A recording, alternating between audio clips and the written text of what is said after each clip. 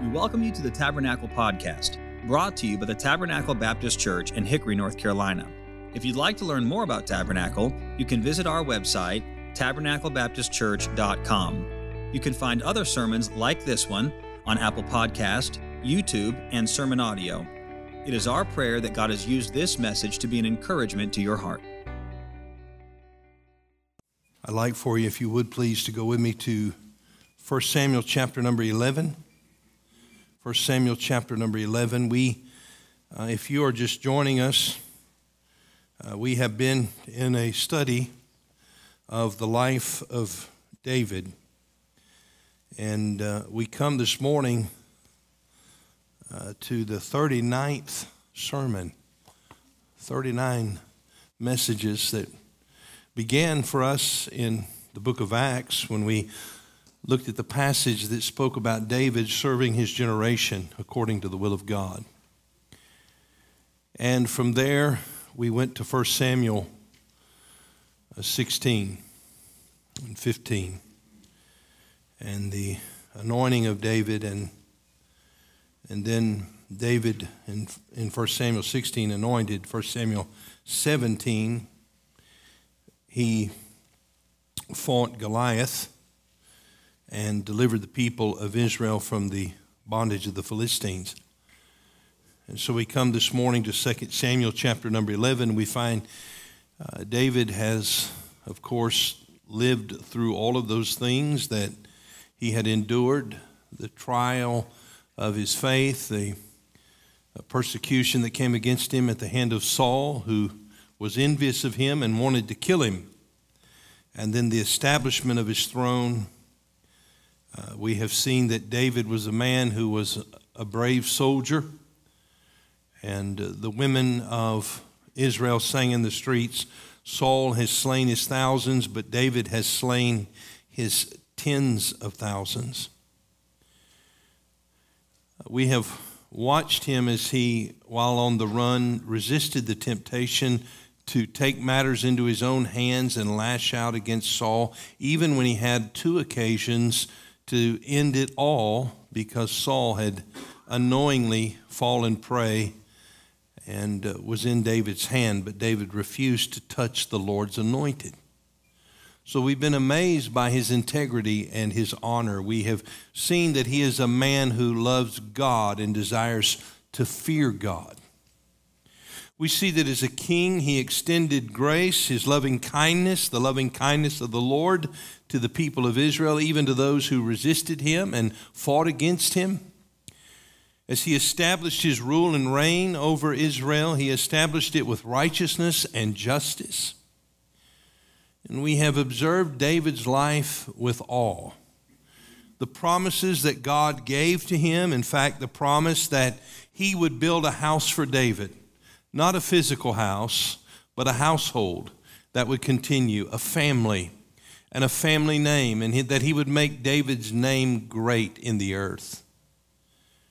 And that he would give David a son who would descend from his seed, who would one day rule over Jerusalem and rule over the world in righteousness. Of course, that son, the fulfillment of that promise, is in the Lord Jesus Christ.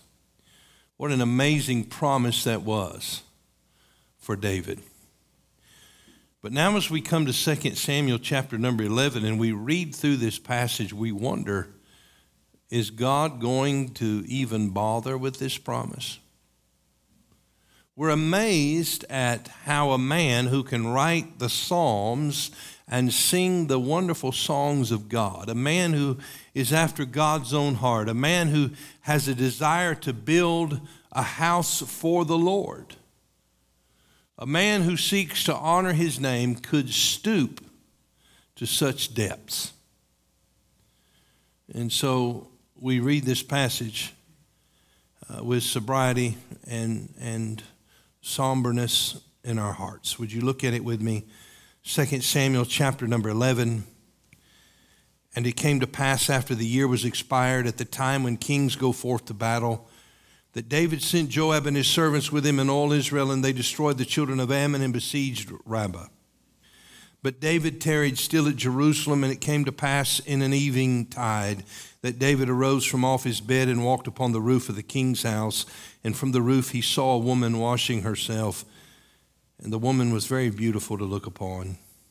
And David sent and inquired after the woman, and one said, Is not this Bathsheba, the daughter of Eliam, the wife of Uriah the Hittite? And David sent messengers and took her, and she came in unto him, and he lay with her, for she was purified from her uncleanness. And she returned into her house, and the woman conceived and sent and told David, and said, I am with child. And David sent to Joab, saying, Send me Uriah the Hittite. And Joab sent Uriah to David. And when Uriah was coming to him, David demanded of him how Joab did, and how the people did, and how the war prospered.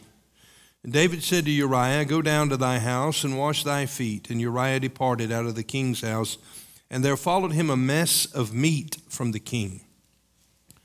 But Uriah slept at the door of the king's house with all the servants of his lord, and went not down to his house. And when they had told David, saying, Uriah went not down unto his house, David said unto Uriah, Camest thou not from thy journey? Why then didst thou not go down unto thine house? And Uriah said unto David, The ark and Israel and Judah abide in tents.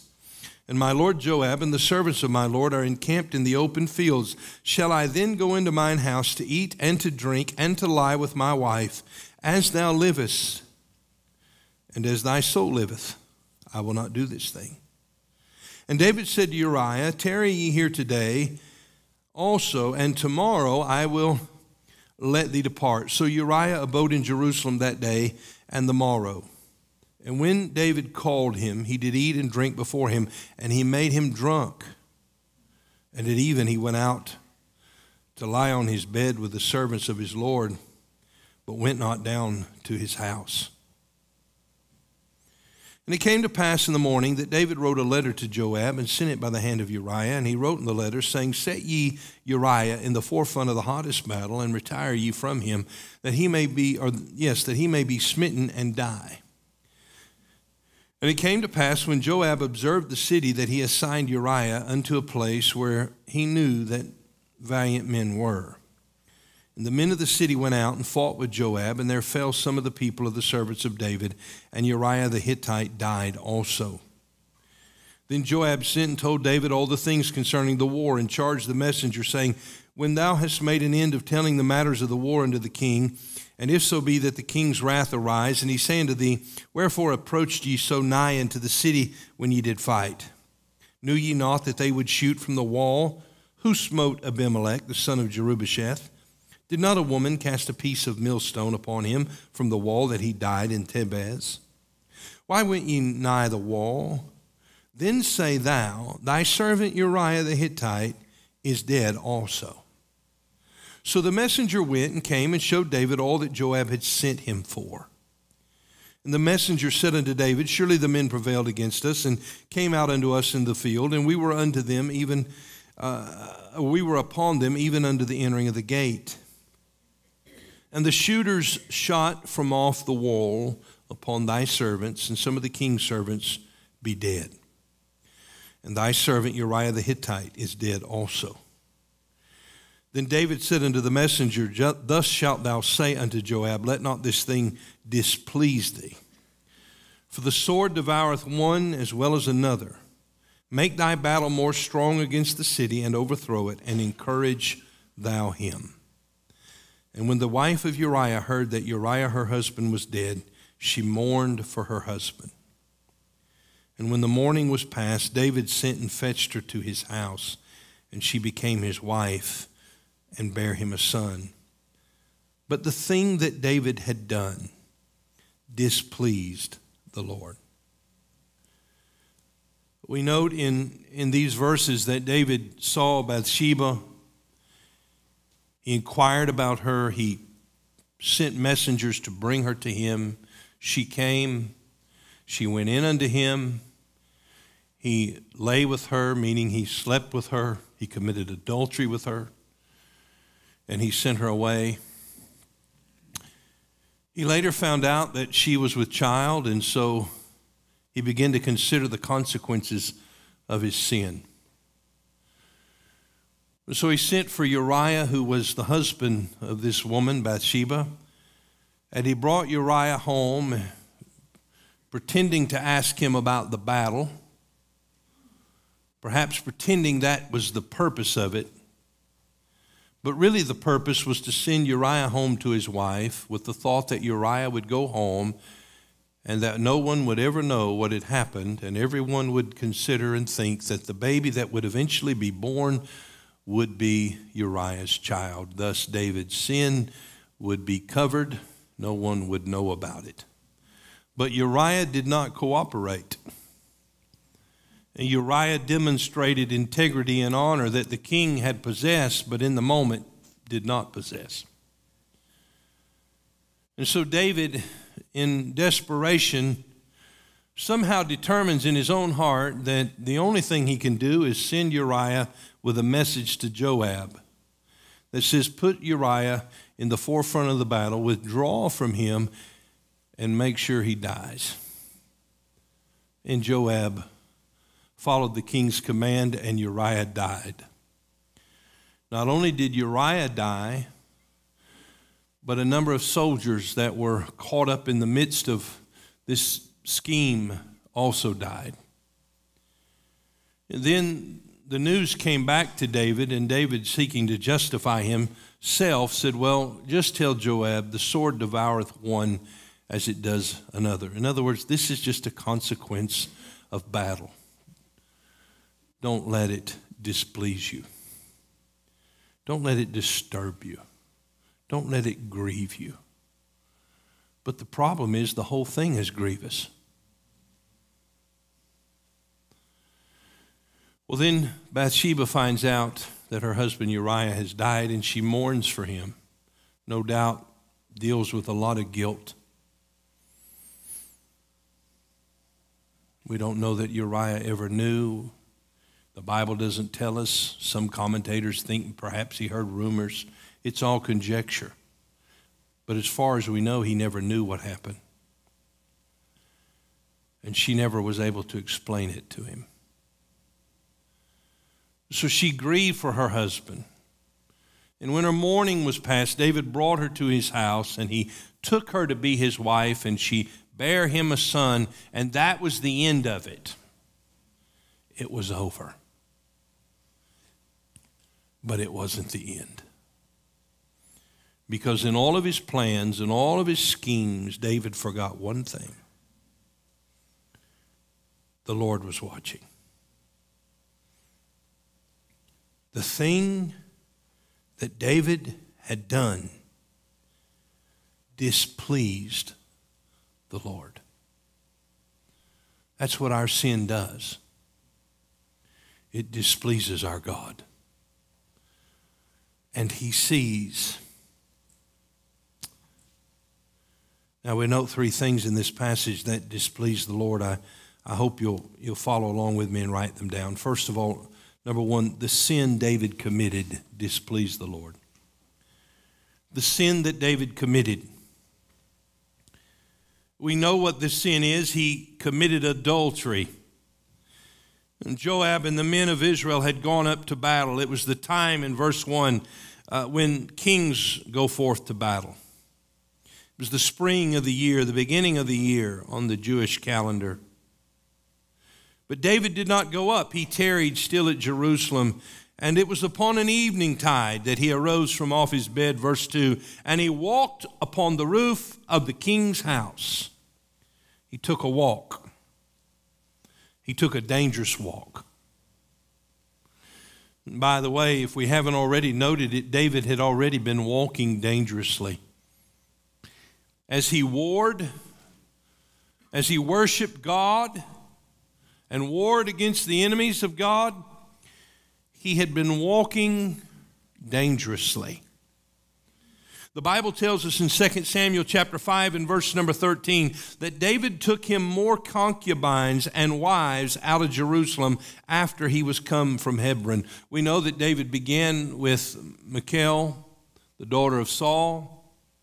Then he married a woman named Abigail, who was the widow of Nabal.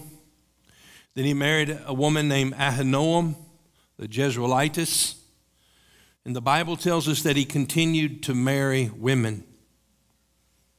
He had more than one wife, which was never God's plan.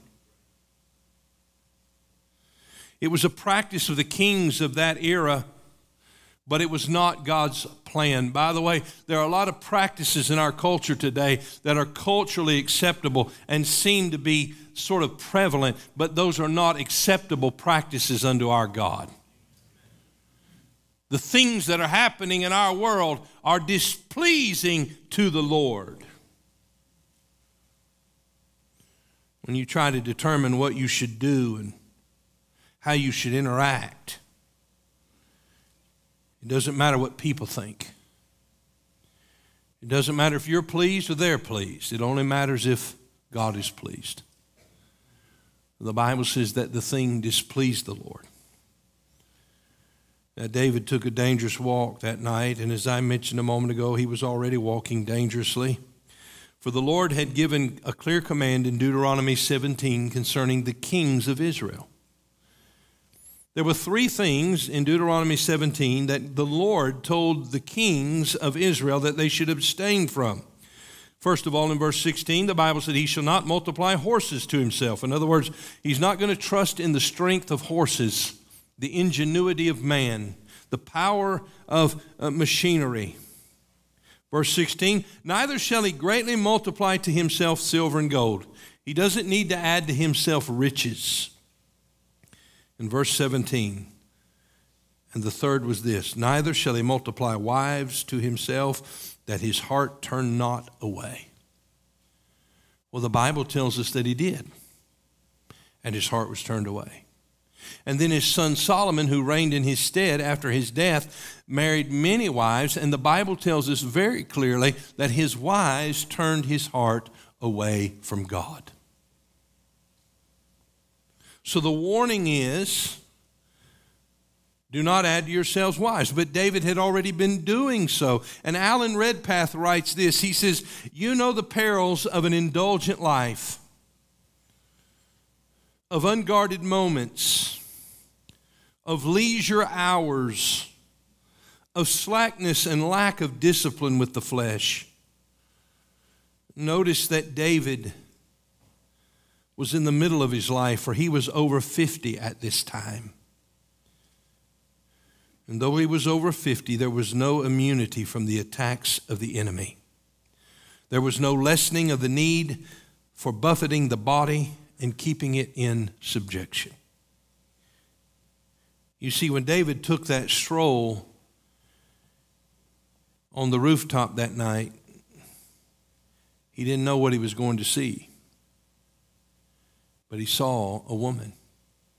And the Bible tells us that she was washing herself. And the woman was very beautiful to look upon. He saw her. He glanced, and then he gazed.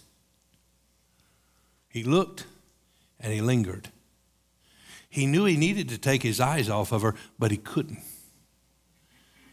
And then he wouldn't. He saw her. And then he sent for her. Look in verse 3. And David sent and inquired after the woman. And one said, is not this Bathsheba, the daughter of Eliam, the wife of Uriah the Hittite? He saw her, and he said, I got to know who this is. I got to know who this is. Can you guys go find out? Oh, comes one who says, that is Bathsheba, the wife of Uriah. End of the story. That's the end of it. But it wasn't. The alarm is going off. David is dealing with this temptation, this lust, this desire that is rising up in him. And he says, well, I'd like to talk to her. So in verse 4, David sent messengers and took her. Why don't you fellas go down there, tell her I'd like to just meet her. I'd like to talk to her. I'd like to learn some more about her. Would you bring her up? And they did. And she came. Well, then the Bible tells us in verse 4, and she came in unto him, and he lay with her. he committed adultery. For she was purified from her uncleanness. This is important for us to note, because when she gets word to David in verse 5 that she is with child, it is evident by that statement that the child could only have been David's child. There's no way to excuse it. There's no way to hide it. There's no way to say, well, maybe it could be Uriah's. No, it was David's. The sin David committed. He saw, he sent, he took, he lay. You say, well, I've never committed that sin. Every man in this room has the potential to commit that sin. In fact, Jesus said, if a man looks at a woman and lusts after her in his heart, he has committed adultery with her in his heart already. Well, we're all in trouble, aren't we? It's easy to point a finger at David and say, man, that's a bad deal. But we're all in trouble, because we're all sinners. And we live in a culture where we don't have to walk on the rooftop to see what David saw. We just have to pick up our phone. It's everywhere. It's everywhere. The sin David committed. Now, James warns us about this in James chapter 1 and verse 13. Let no man say when he is tempted, I am tempted of God. For God cannot be tempted with evil, neither tempteth he any man.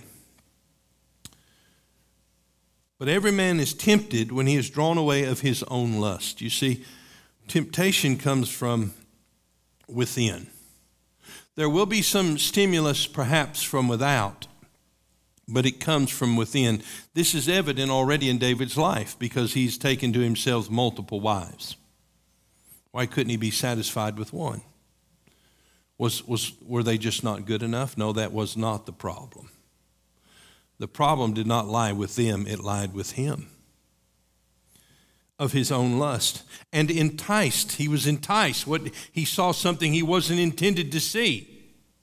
There is no admonition here or no rebuke or reproof of Bathsheba. Perhaps she was in a place where she thought only, where no one could see her. But here's David on the roof, and he has a vantage point.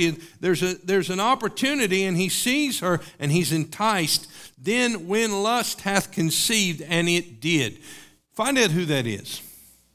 Bring her to me. I just want to talk. When lust hath conceived, it bringeth forth sin. Adultery.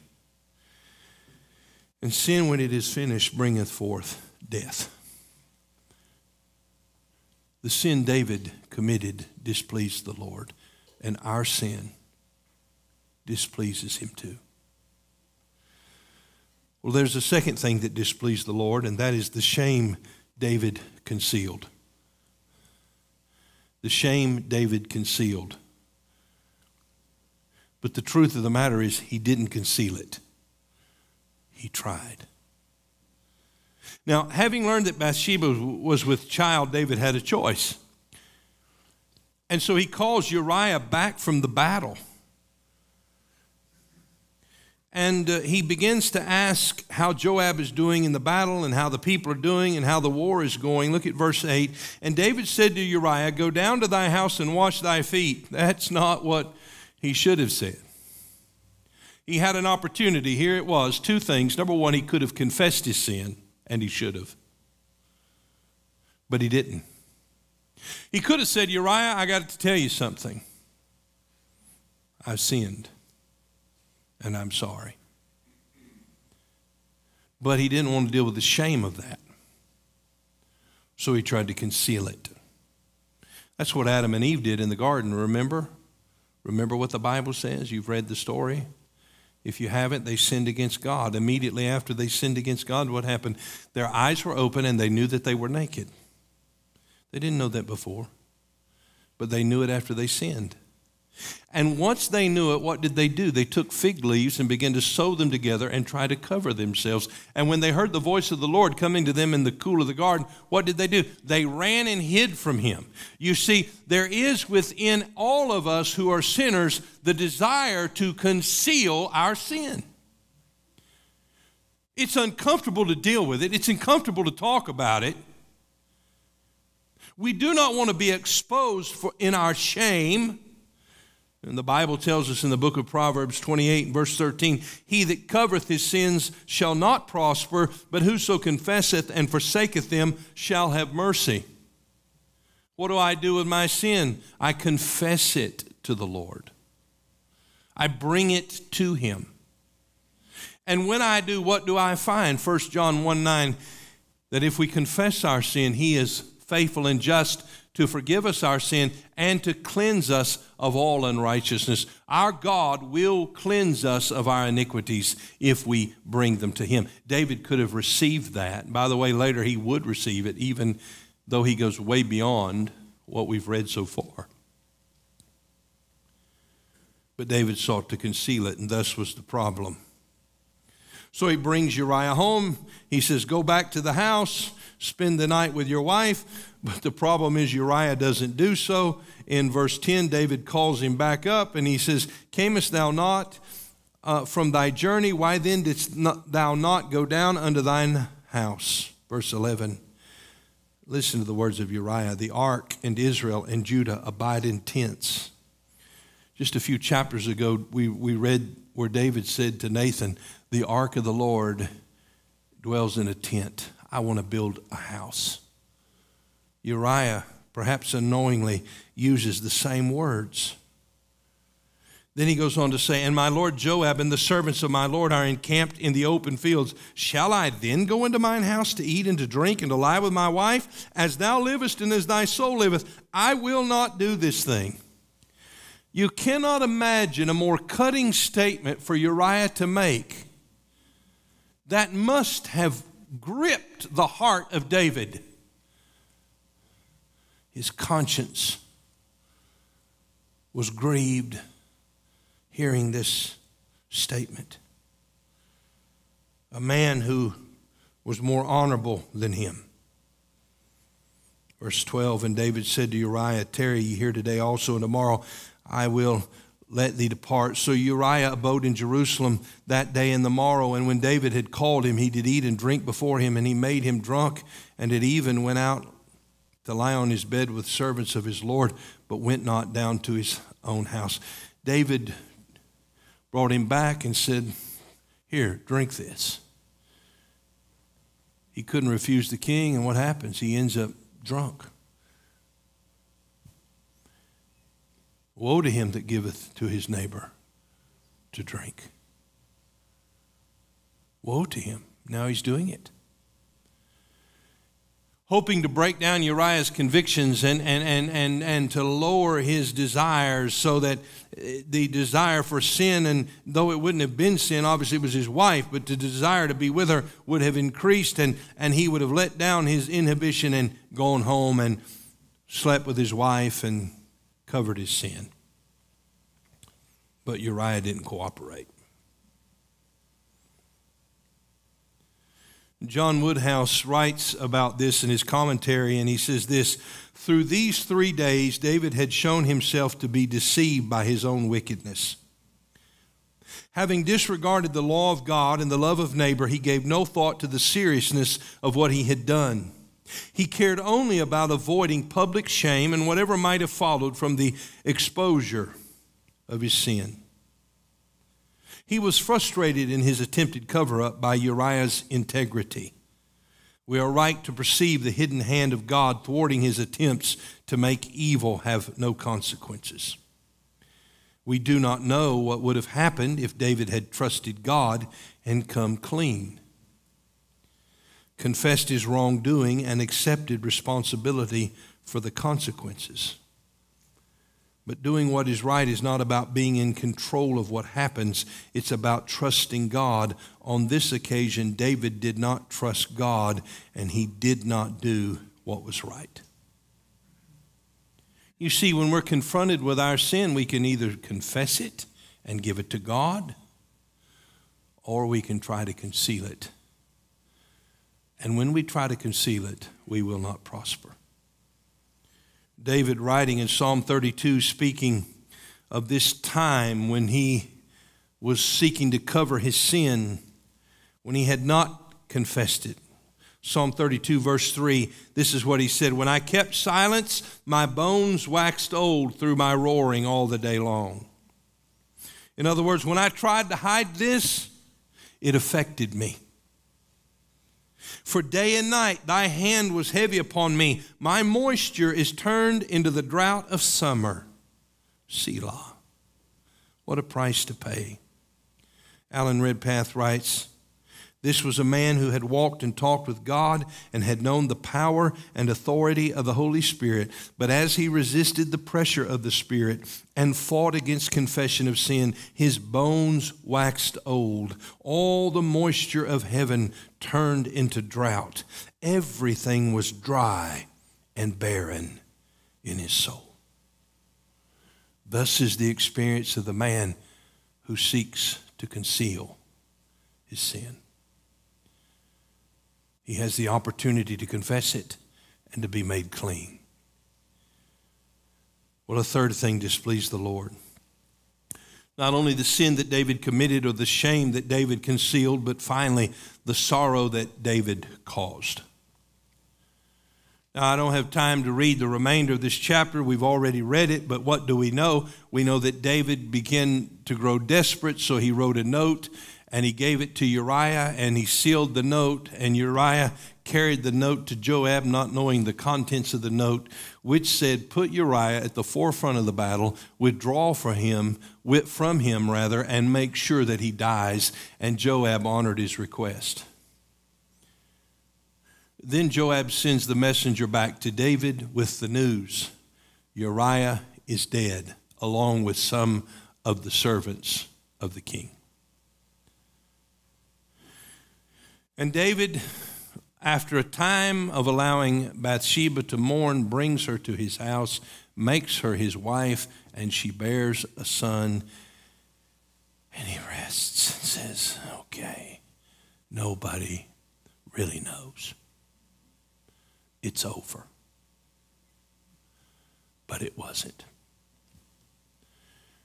The thing that David had done displeased the Lord. The word displeased means it shook him.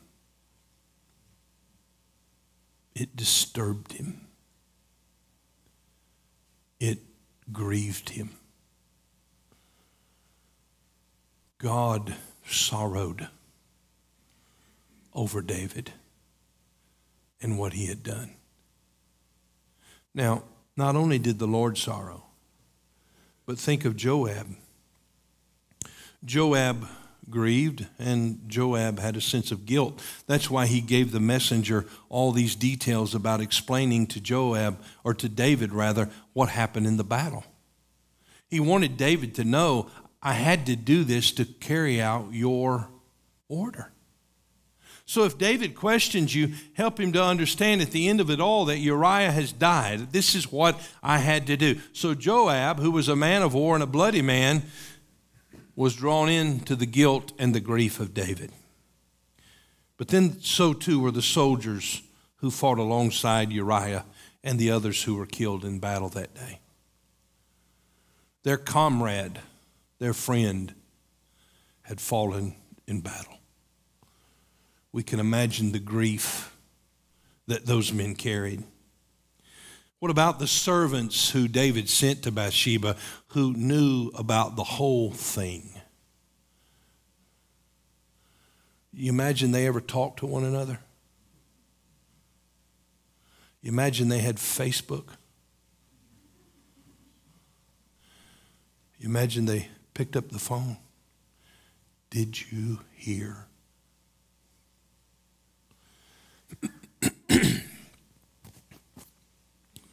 The servants knew.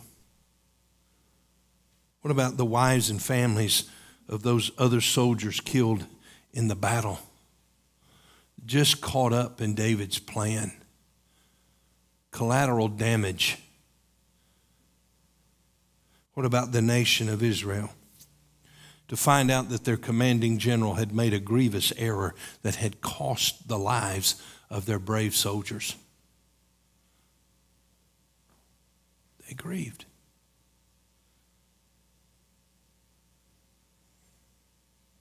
What about Uriah's wife, who could never explain what happened to her husband, who could never ask for his forgiveness, who, though he was a Hittite, not of the nation of Israel, born a pagan, had come into the nation of Israel and had made the God of Abraham and Isaac and Jacob his God? She could never set the record straight. His family was grieved. His wife was grieved.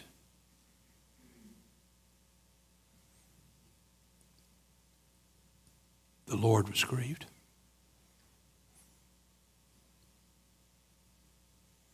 Someone has sinned.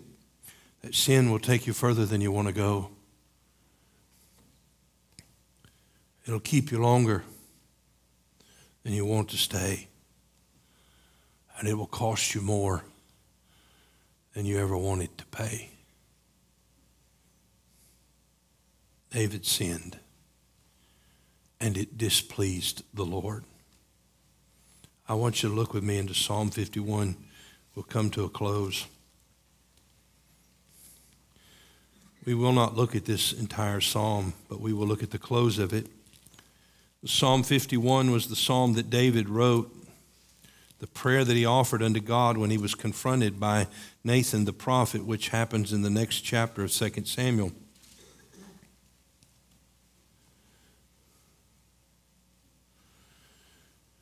David says in Psalm 51 in verse 14, "Deliver me from blood guiltiness, O God, thou God of my salvation, and my tongue shall sing aloud of thy righteousness.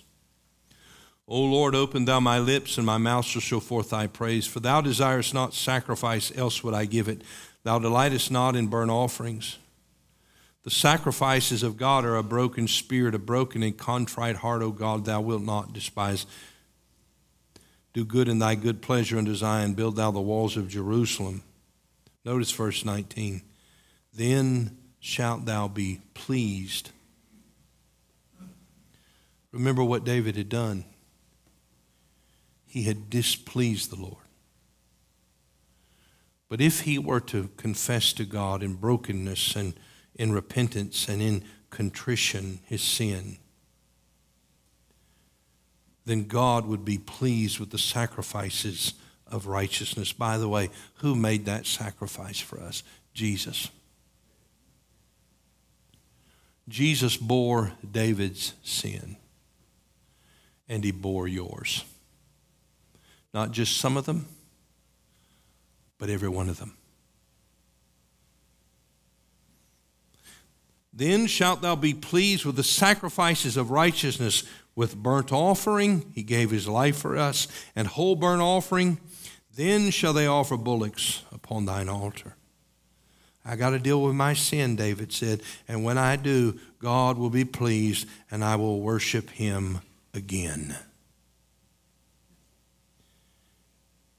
You see, there's only one way to please the Lord that we've displeased. That is through faith in his Son, Jesus, who bore our sin on the cross. The heaviness of all of it, Jesus bore. The guilt of all of it, he bore. The shame of all of our sin, he bore on the cross. And if we will simply confess it to him, he will forgive us.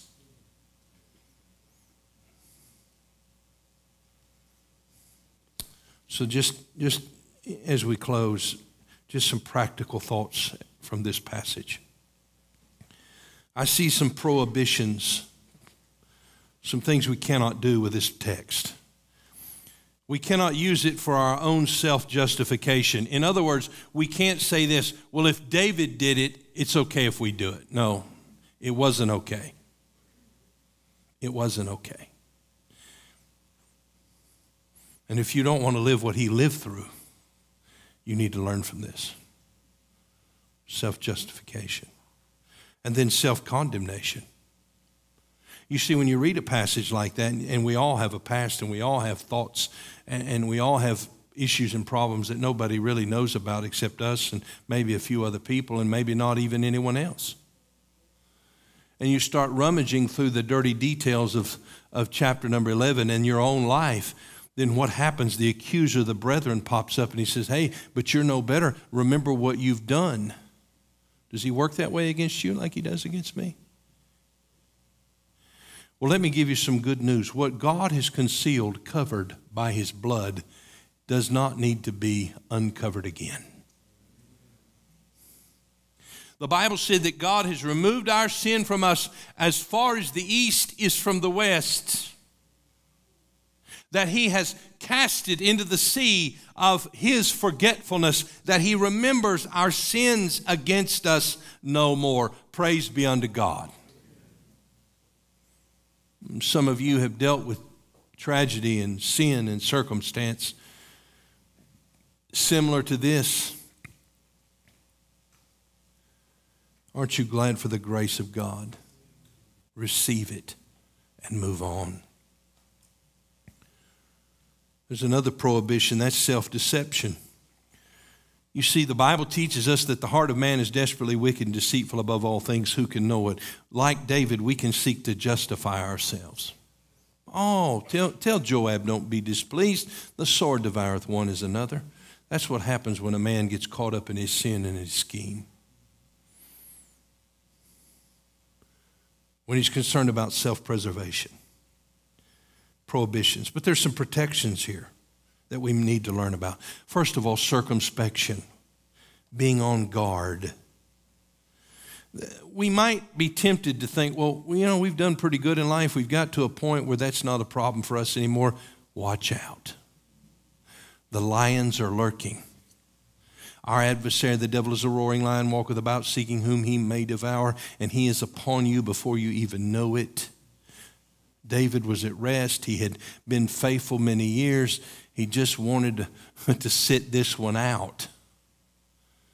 And that's when the devil pounced. So we have to stay on guard. Then observation. That's another protection for us. Observation. We need to learn how to heed the warning signs. Up on the roof.